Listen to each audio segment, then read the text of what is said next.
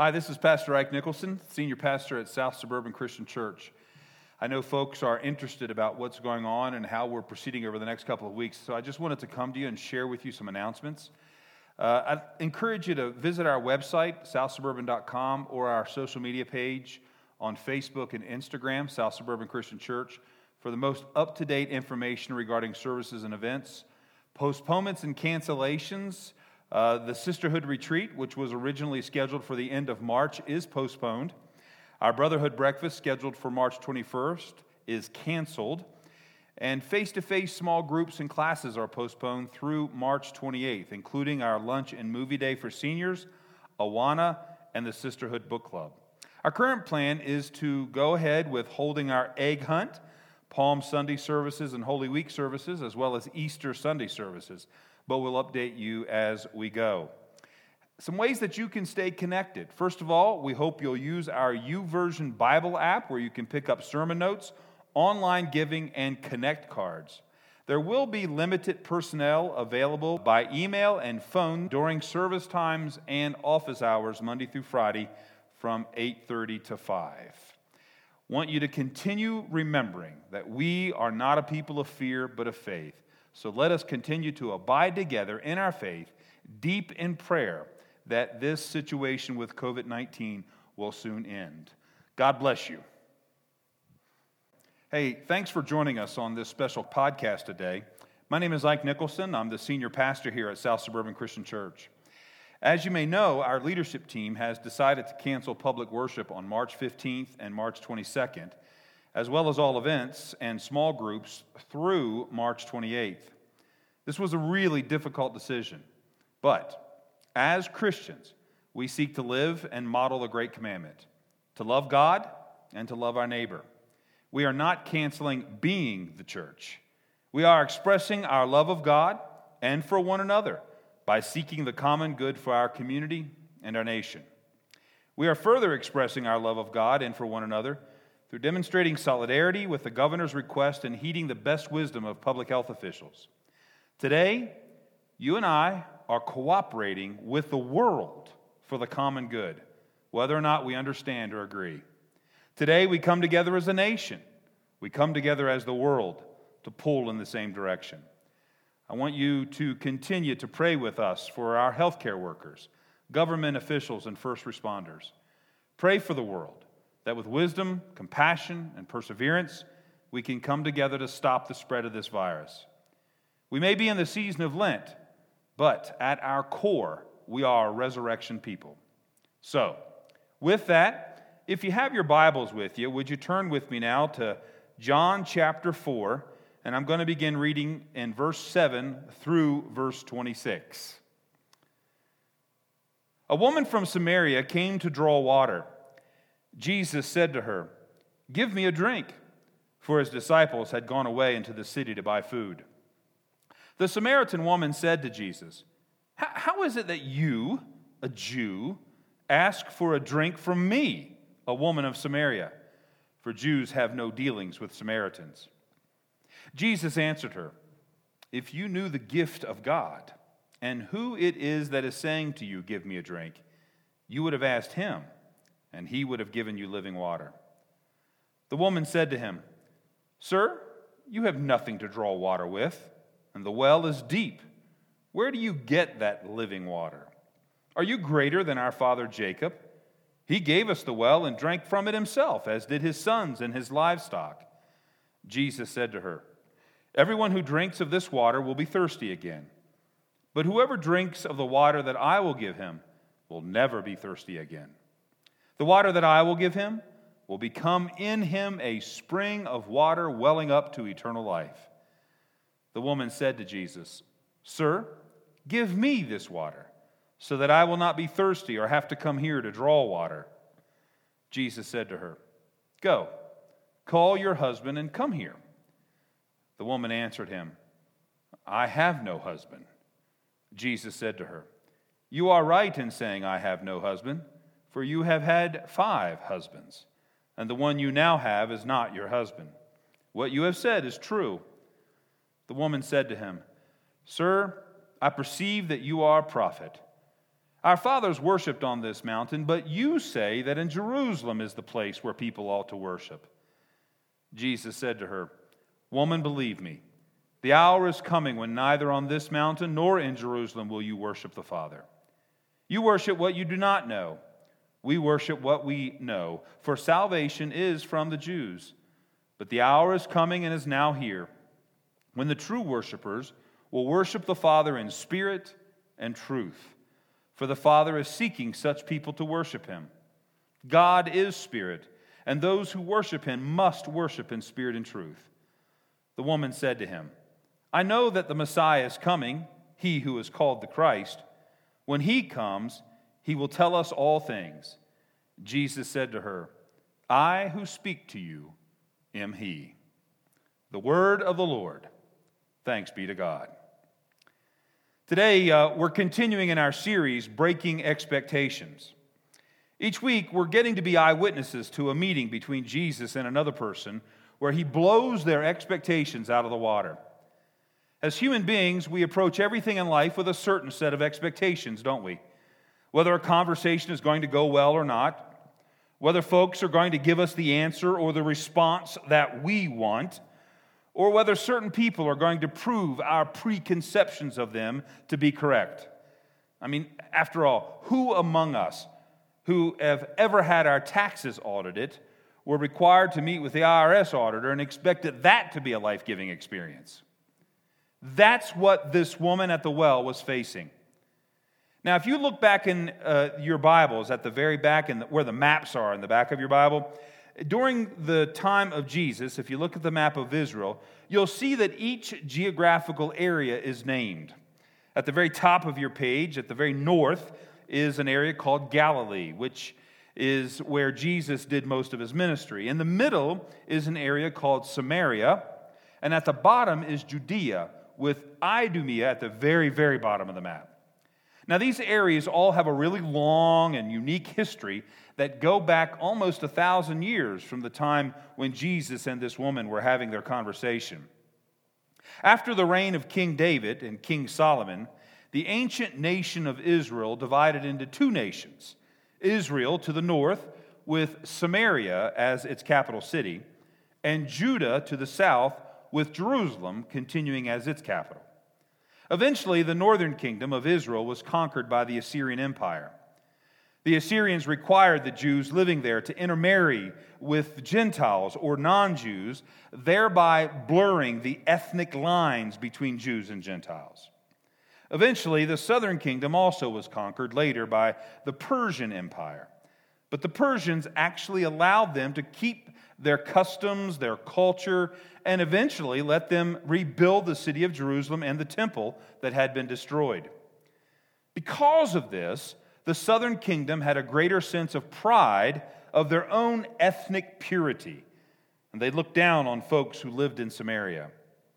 There's a whole other interesting history behind the folks in Judea related to the folks in Galilee.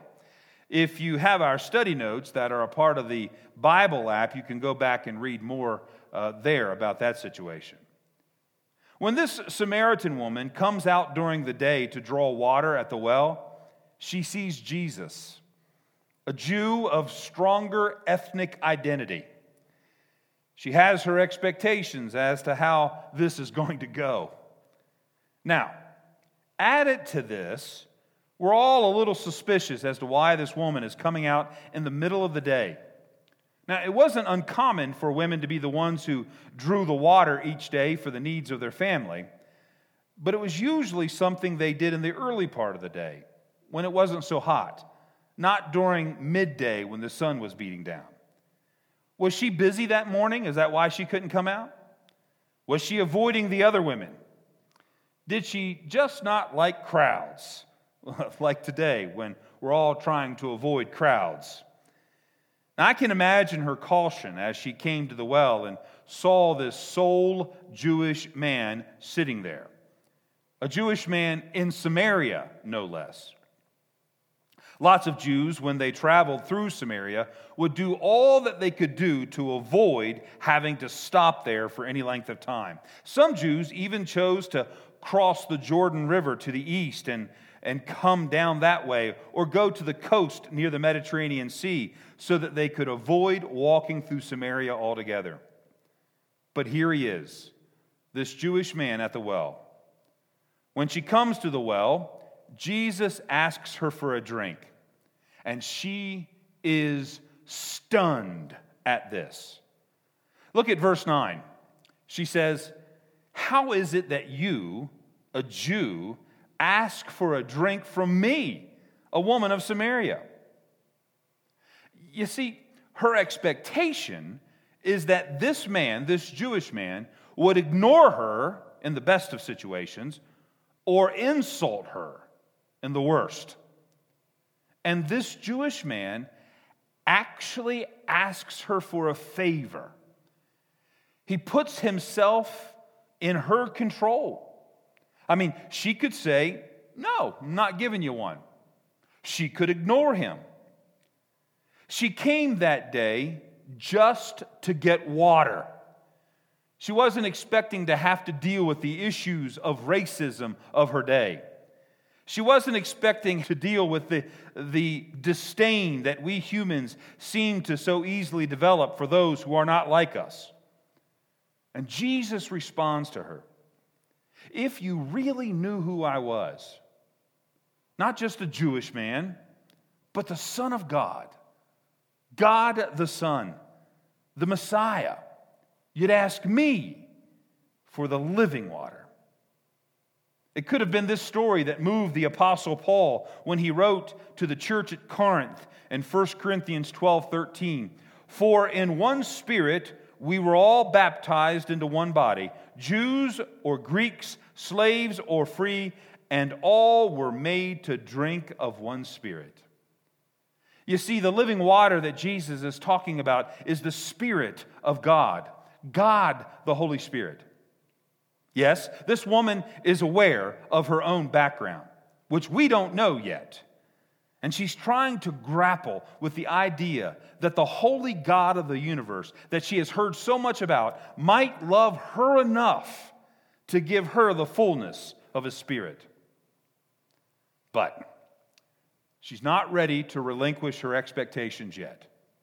She's not ready to be able to see past their differences, let alone her worldview, that her situation has been so determined by the weakness of her flesh that there's nothing that can be done about it. But Jesus is patient. And as the two of them discuss the impact of this living water that He offers, she asks another question. "Just give me the water," she says, "so I don't have to come to this well anymore." Now, why is that so important in this woman's understanding and exchange with Jesus? So Jesus tells her, "I'd be glad to do that. Just go call your husband, bring him with you, and I'll give you this water." Now, I can imagine how the blood drained from her face when he said that. She might have wondered if Jesus knew, but she chose the safer answer. "I don't have a husband." Well, that was true. Misleading, but true. Jesus shows her the depth of His compassion when He reveals to her her own brokenness. You're right. You don't have a husband. As a matter of fact, you've had 5 husbands. And the one you're with now, he's not your husband. And suddenly, in that moment, this woman's life comes into focus. And maybe our own lives as well. She is, as the ancients would have called her, not a woman, but a harlot. Maybe that's why she comes in the middle of the day. The other women who gather there in the morning, maybe in the past they've scorned her, insulted her, ridiculed her. Maybe one of them actually lost one of their husbands to her, if not for a season, maybe for an evening. And suddenly, the fact that Jesus is calling her woman, a phrase of respect in many ways, in that time, maybe not in ours today, but in that time it would have been. But any Jewish man or any person, they could have referred to her by the term that she was more used to. harlot, maybe even dog. It would have hurt her, but she wouldn't have protested if somebody had referred to her that way. You see, it was just the way things were. And too often, it's just the way things are today. Well, if you can look into the depths of the words of Scripture, we can see that fury begins to bubble up in her heart now. And suddenly she goes on the offense against Jesus. She begins to make herself an ally with every other Samaritan, even though they would not have done the same for her. She challenges the expectations of how all Jews from Judea and Galilee, for that matter, have felt about Samaritans. And she offers this challenge to him. Our fathers worshipped on this mountain, recalling the practices that date back to the division between the northern and the southern kingdoms after the reign of King Solomon. But she goes on, but you say that in Jerusalem is the only place where people ought to worship. You see, in Jerusalem, well, that's where the temple was. And the temple was the only place that you could make sacrifices. And sacrifices were the only way that sins could be forgiven. Her words were true with regard to the opinions of the Jews in Jerusalem. You see, because Samaritans would not come to the temple, even though they wouldn't even be allowed in the temple to begin with, because they had intermarried with Gentiles, the Jews believed that the Samaritans were for eternity stuck in their sins. There was no grace for them. There was no mercy. There was no forgiveness. There was no way out. They lived without hope. God did not listen to their prayers. God did not extend forgiveness of sin to them. They could not come to the presence of the one true God. All that's true. At least, that's how many Jews in Jerusalem thought. Well, there you go, Jesus. Try that one on for size. And then Jesus breaks her expectation. The day is coming when true worship will not be in a place, but in spirit and truth. No greater words of comfort could be offered to us today, especially in this season, as we have closed the doors of our church buildings, but we have not closed the doors of the church. Our earthly sanctuaries, our worship centers may sit empty today, but still, you are here, listening to these words, praying for your brothers and sisters in Christ, for your friends and for your families, for your neighbors that you may not even know. Today, Christians throughout the world gather through the internet, technology, to pray for one another. For the Muslim, for the Jew, for the Hindu, the Buddhist, even for those who may not have any religion at all.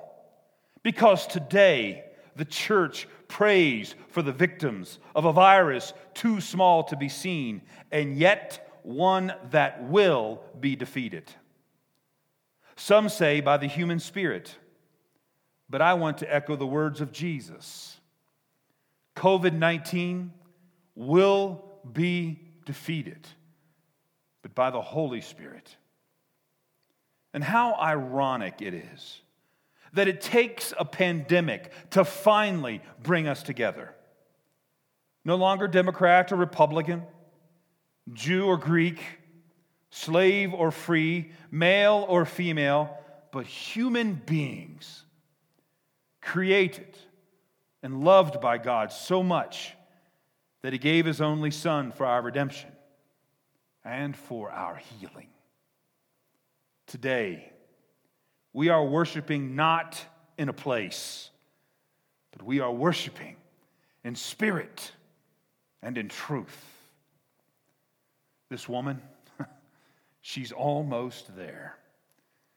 She says in verse 25, I know that Messiah is coming.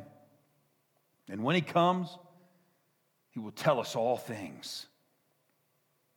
And finally, the one expectation she brings, Jesus doesn't break. He fulfills it. Well, sorta. I, Jesus says, who speak to you am he. Brothers and sisters, listen to the voice of the one who speaks to us.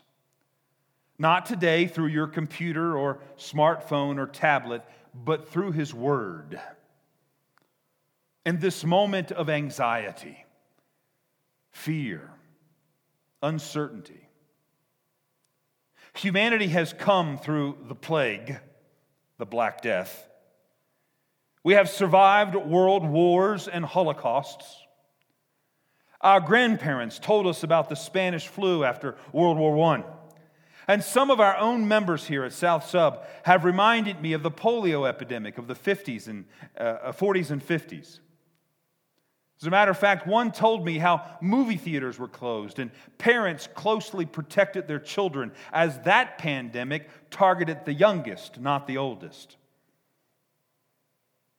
Near the end of that, at the University of Pittsburgh, a scientist named Jonas Salk launched what was then the largest human trial in history, injecting nearly 2 million American kids with a potential vaccine. And when it was announced that his vaccine worked, Salk was hailed as a humanitarian hero. Famed CBS newsman Edward R. Murrow asked Salk who owned the patent to his vaccine. The scientist replied, "There is no patent. Could you patent the sun?" You see, the reason we've taken the steps we have taken here at South Suburban Christian Church is because we too, like that woman at the well, recognize who Jesus is. And because he told us to love God and love one another. For that woman, her response showed that her life had been changed. If you continue reading in chapter 4, beginning in verse 27, the Bible tells us that she ran back to the village, and out of the lips of a harlot, the good news of Jesus Christ was proclaimed. For she told the men who had looked upon her as an object to satisfy their base desires, the women who loathed her presence near their families, she said to them, "Come, see a man who told me all that I ever did. Can this be the Christ, the Messiah, God's anointed?" God sees our plight. God sees the plight of the world. God hears our prayers, and God will answer us. Have hope, brothers and sisters. Work together. Love God. Love your neighbor. And once again, God will hear us. Amen. Will you pray with me? Merciful God, we approach your throne of grace, not by our own righteousness, but by that of Jesus Christ. And for the sake of his passion, by his stripes, your word promises us that we will be healed. And we beg, Father, that you will have mercy and compassion on the whole world, and you will heal us, not only of this virus, but of the human-made divisions we are so apt to create ourselves. Bridge those chasms, tear down those walls. For you have bridged the chasm to you by the cross of Jesus Christ, and by his resurrection, the curtain that separated us from you was torn in two. come to us, O God, for we are not able to come to you, and heal us in the name that is above every name, the name of the great physician, Jesus, who is the Christ. Amen. In the Christian church, one of the greatest things that we do on a Sunday morning is to celebrate the Lord's Supper. Typically, we do that in community, for we believe that when the church comes together in community, Christ is present. But today, heeding the words of Jesus, that true worship of God occurs not in a place, a building, or a city, but in spirit and truth. Let us gather today in spirit and truth. I'd ask you to pause this recording for just a moment. And if you're able, go get some bread and wine or grape juice, or if nothing else, something that for you in this moment can be the body of Christ and the blood of Christ.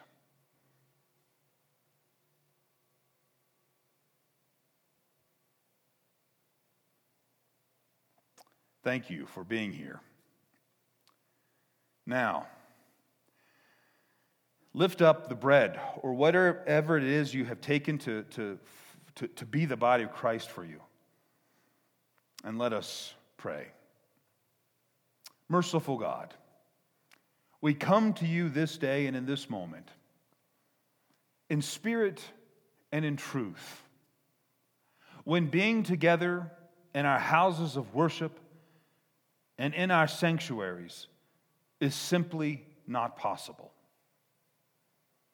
But in communion with all of the people of God, and with you, Father, Son, and Holy Spirit, remind us that on the night our Lord was betrayed, he took a loaf of bread, and after he had given thanks for it, he broke it and gave it to his disciples, saying, "Take, eat, this is my body, given for you. Do this in remembrance of me." And now raise that which you have gathered to be for you the cup of salvation. And after the supper was ended, he took the cup. And after he had given thanks for it, he gave it to them, saying, "This is the cup of the new covenant, shed in my blood for the forgiveness of sins. As oft as you drink of it, do so in remembrance of me." For these are the gifts of God for the people of God. May we receive them with joy and thanksgiving in our hearts. And now, merciful God, pour your Spirit out upon this bread and this cup, that it may be for us the bread of heaven and the cup of salvation. And that as we receive it, we shall hear the words echoed throughout Scripture, "Only believe, and we shall be healed." This we pray in Jesus' name. Now, receive that which you have brought to this moment to be the bread of heaven. Take, eat. This is the body of Christ. Amen. And now, take that which you have to be for you the cup of salvation. This is the blood of Christ, shed for the forgiveness of your sins. Amen. Today, my brothers and sisters, we may not have met in a place, but we have met in spirit and in truth. May the love of God the Father, the grace of his Son Jesus Christ, and the communion of the Holy Spirit be with you this day and forevermore. And the church said, Amen. Go in peace to love and serve the Lord. Thanks be to God.